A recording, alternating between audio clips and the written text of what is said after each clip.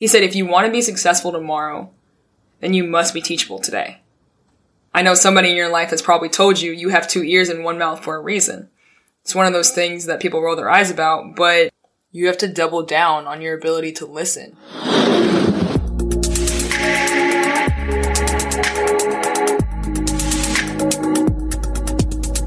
Alright, welcome back, or welcome to Embrace Yours Truly. This is a podcast designed to help you nurture your self-knowing. So let's get into it. Yo, it's October. It's freaking Scorpio season, man. I do want to say before we get started on this episode, I want to do a quick shout out to one of my best friends ever. It was her birthday yesterday. So Maddie, if you are listening, man, happiest of freaking birthdays to you. Big fucking 28, doing the damn thing right now. She has me by like 25 days. Cause, yep, I'll be 28 at the end of October. Super fucking pumped to be turning 28. Cause fuck, I learned a lot in year 27, let me tell you. Which actually is a great transition into our episode topic. Because today we're going to be talking about coachability. And of course, the learning process of what it actually means to be coachable. And I'm not just going to be talking about this in the sports setting. I want to talk about this in the life setting. Like, man, you have to be coachable in life. If you're not coachable in life, like, how are you ever going to be successful at what you want to do?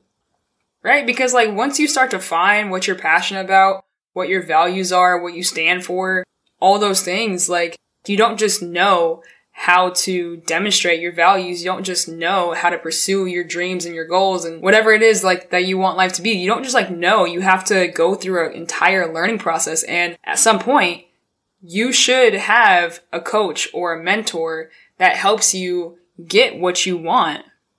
And I think that people start to feel like they're stuck in a job, or they're stuck in a relationship, or they're stuck in their living situation, when they believe that they've capped out on what they can learn.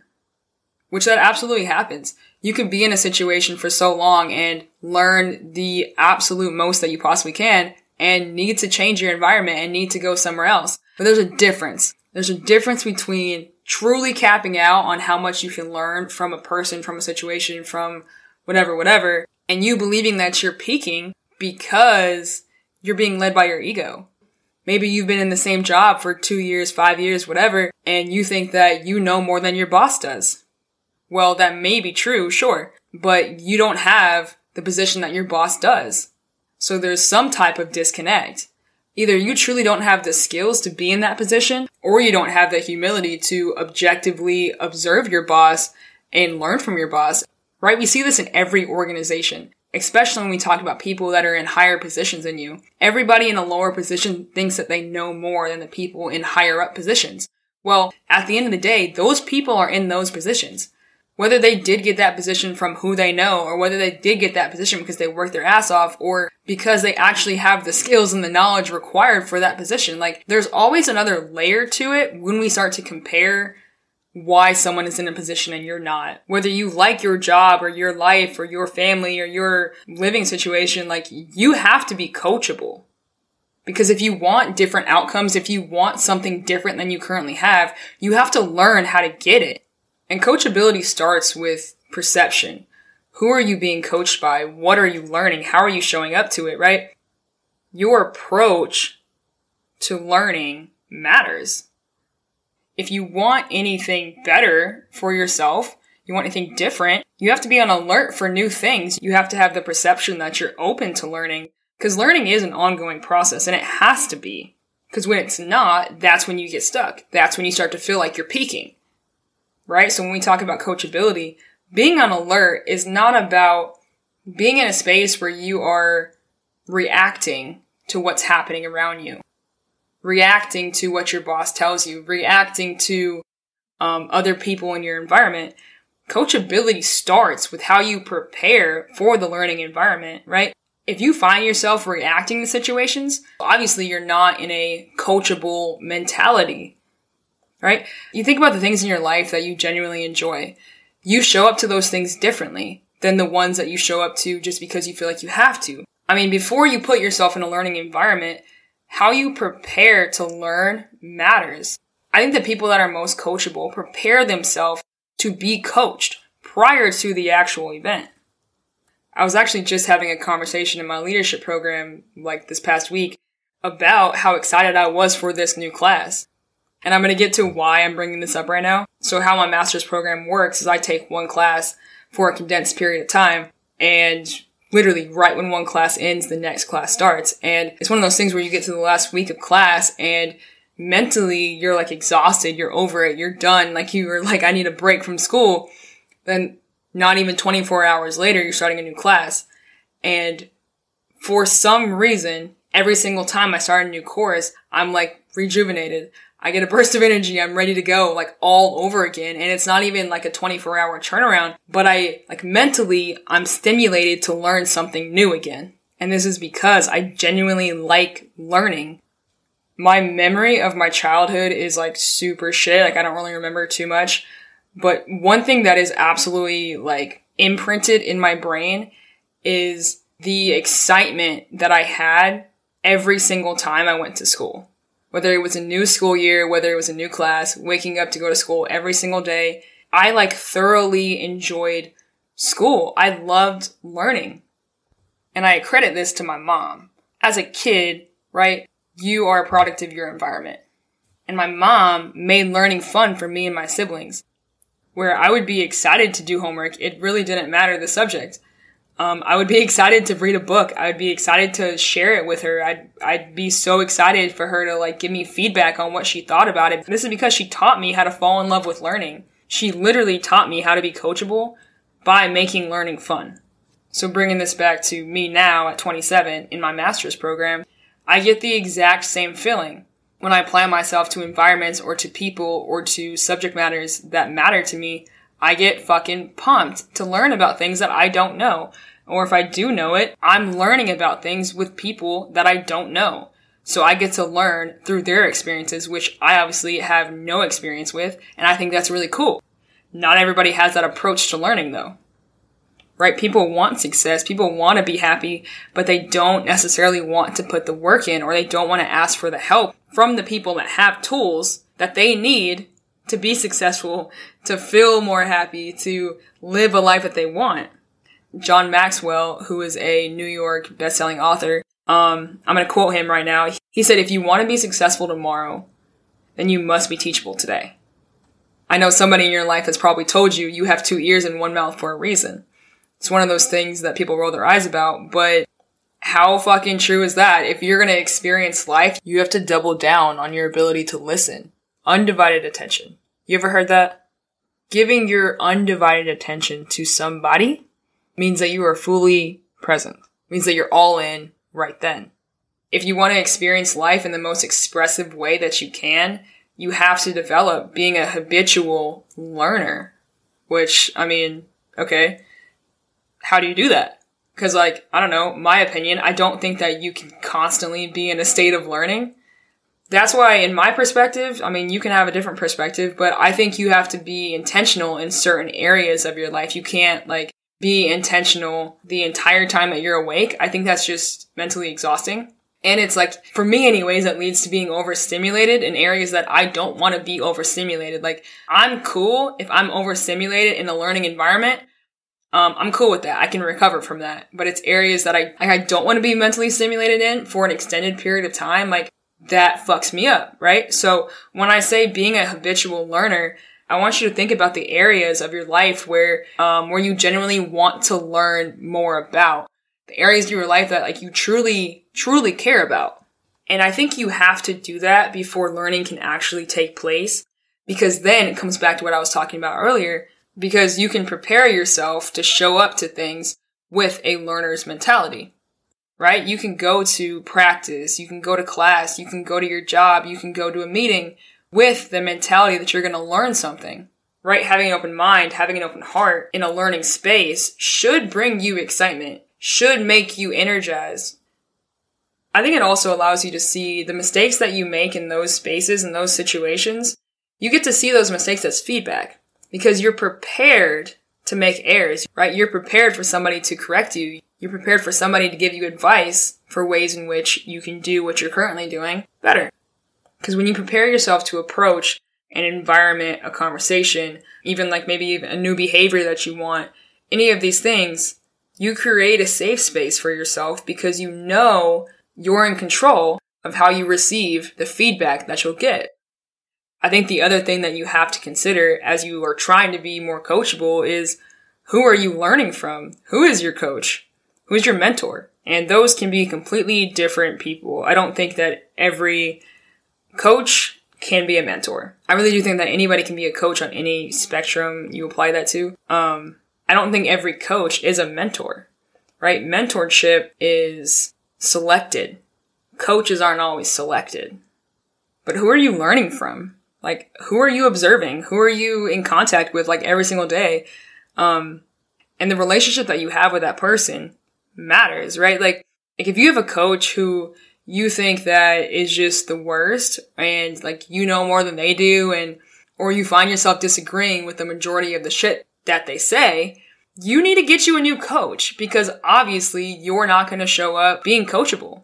Right? Whoever your coach is, like, you have to see them as being a valuable resource to you. Like, there's things that they know that you don't know, which in any spectrum of that is attractive to you, which is why you want to be connected to them in the first place, right? Whatever they know, whatever their value is, it has to have credibility built into it, or else you're not going to carry the perception that you can learn from them and you can make growth being in their presence. Like, that's a problem. Like, the player-coach or the leader-follower dynamic has to have accountability built into it that's wanted. Meaning, like for me as a basketball coach, the most coachable players want to be held accountable and feel like they are accountable to their coaches. I'm going to hop on this basketball train real quick, talking about the player-to-coach dynamic in terms of communication. There's a certain look and sound to the coachable player, right? Something that we talk about every single day is verbal and nonverbal communication. Nonverbal communication is all the shit that happens with your body, because whatever it is that's going on with your body on the outer appearance reflects how you are actually feeling in that moment. And to a coach, a player's body language says everything they need to know about where they are mentally. Say a player turns the ball over. They drop their shoulders, they drop their head. Boom. Right away, that kid's defeated. They're out. Now, if that kid is on the opposing team, I'm telling my players we're going at that kid. Because it's a sign of weakness. It's a sign that you're not fully present in the moment. It's a sign that you're checked out. So, basketball is a game of change of speed, change of direction, right? Momentum shifts matter. So regardless of a scouting report, if we see a kid on the opposing team with that body language, we're setting up a one-on-one, because that's going to give us a competitive advantage that we can build on right now. However, say one of our players did that in a game, they're coming out immediately because they're replaceable. In practice, they might have one or two chances to correct their attitude, correct their behavior, correct their response, obviously, to what's going on. And I say that a kid gets taken out of a game because me, as a college basketball coach, I don't feel like I'm responsible for how a player chooses to react in the environment that I put them in. And yeah, that's a reflection of me as a coach, and I'll wear that. But poor body language, bad body language, signals to a coach that that player doesn't want to be coached. That player doesn't want to be a resource to the team, so they gotta come out. It's the same concept with the verbal communication. When a coach talks to a player in the team setting, they normally don't just do it for the hell of it. There's something that needs to be addressed right then. So coachable players that are present in the one-on-one conversation looks and sounds a very specific way. There is 1000% eye contact. Their shoulders are rolled back. They're standing up tall. They're giving head nods, right? Verbal, nonverbal communication. They're asking questions for more clarity.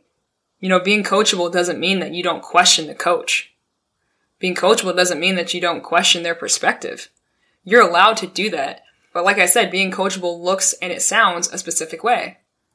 You can question and you can challenge a perspective in a certain way, right? That's why developing the relationship with your coach matters. So that there's mutual respect, there's a mutual understanding of how each person communicates.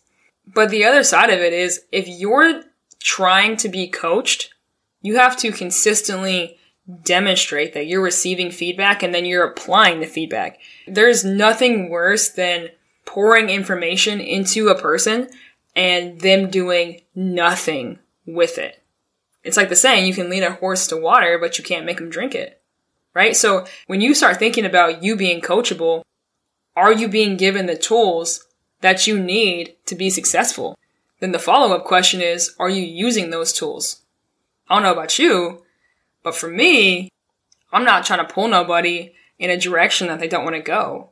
Like, I don't want to coach anybody who doesn't want to be coached. Like, that's a waste of my energy. It's a waste of my time. And I mean, that's something that I had to learn. The first couple of years into my coaching career, I had this honestly, I still have it, but I have this save a kid complex. Not every kid can be saved, right? Not every employee can be saved. Sometimes leaving the environment, leaving the situation, leaving the school is what's best for the individual. But early on in my career, I was a big puller. Like, I wanted to see these kids succeed so bad. And it wasn't just in basketball. I wanted them to succeed academically. I wanted them to succeed within their families, you know? You can pull. But at the end of the day, you're not them and you can't jump in their head and do it for them. Like, now, staying on this push-pull dynamic, I kind of think of myself more on the pushing side. Like, I'll pull for a little bit, like, I'll entertain that slightly, but I'll push the shit out of a kid anytime. Meaning, if a kid wants something for themselves, I'm going to get behind them and I'm going to help them get there. It's one of those things that I truly believe in, which is that leaders lead from the back. Leaders don't lead from the front. Like, if they have goals for themselves, I'm on board. If they're coachable, I'm on board. If they have a work ethic, I'm on board. Meaning, I'll be a fucking chameleon however I need to be if it's going to help them get to where they want to go. And only if they're the ones leading the way. Because here's the thing, even the greatest sports players ever were super coachable. I think about Michael Jordan. You know, people talk about Michael Jordan like he was such an asshole, but his teammates talk about him differently. They might say that he's an asshole, yes, but they'll also tell you that he would never ask them to do anything that he wasn't willing to do himself. He was quoted saying, "My best skill was that I was coachable. I was a sponge and aggressive to learn." Pause on that. He said he was like a sponge and he was aggressive to learn. That's super intense. The greatest basketball player ever was a sponge within the game, right? He wanted to learn all that he possibly could about the game of basketball. He was so passionate about it. I mean, he uses the language. He was aggressive to learn. You can't be passive when you're learning. You can't tiptoe into it. That's why I say pick your areas that you really care about in life. Pick your areas where you want to grow. Where do you want to get better? And then just dive into it. Aggressively insert yourself and open your ears, open your heart, and get the absolute most out of becoming all that you want to be. Open a damn book, schedule a meeting, make a phone call, send the email, get on fucking YouTube, start coaching yourself. One of the greatest teachers you will ever learn from is the person in the mirror. Not saying that you shouldn't find a coach, not saying that you shouldn't have a mentor. You absolutely should, but you should have both. You should want to coach yourself. You should want to explore your own learning process. And then, of course, as Michael Jordan said, aggressively attack the learning process. So that's a wrap for this episode. Thank you again for tuning in. And hey, if you enjoy this podcast, if you learn anything here ever, it would be really, really awesome if you could share it with a friend. It is fairly new. As you guys know, this is episode 20. So I am going to ask for your help, just to help me spread the message. That's all I want to do. I want to help people connect with the deepest parts of themselves. So if you guys can do that, that would be awesome. All right. See you on the next episode. Hope you have a good week.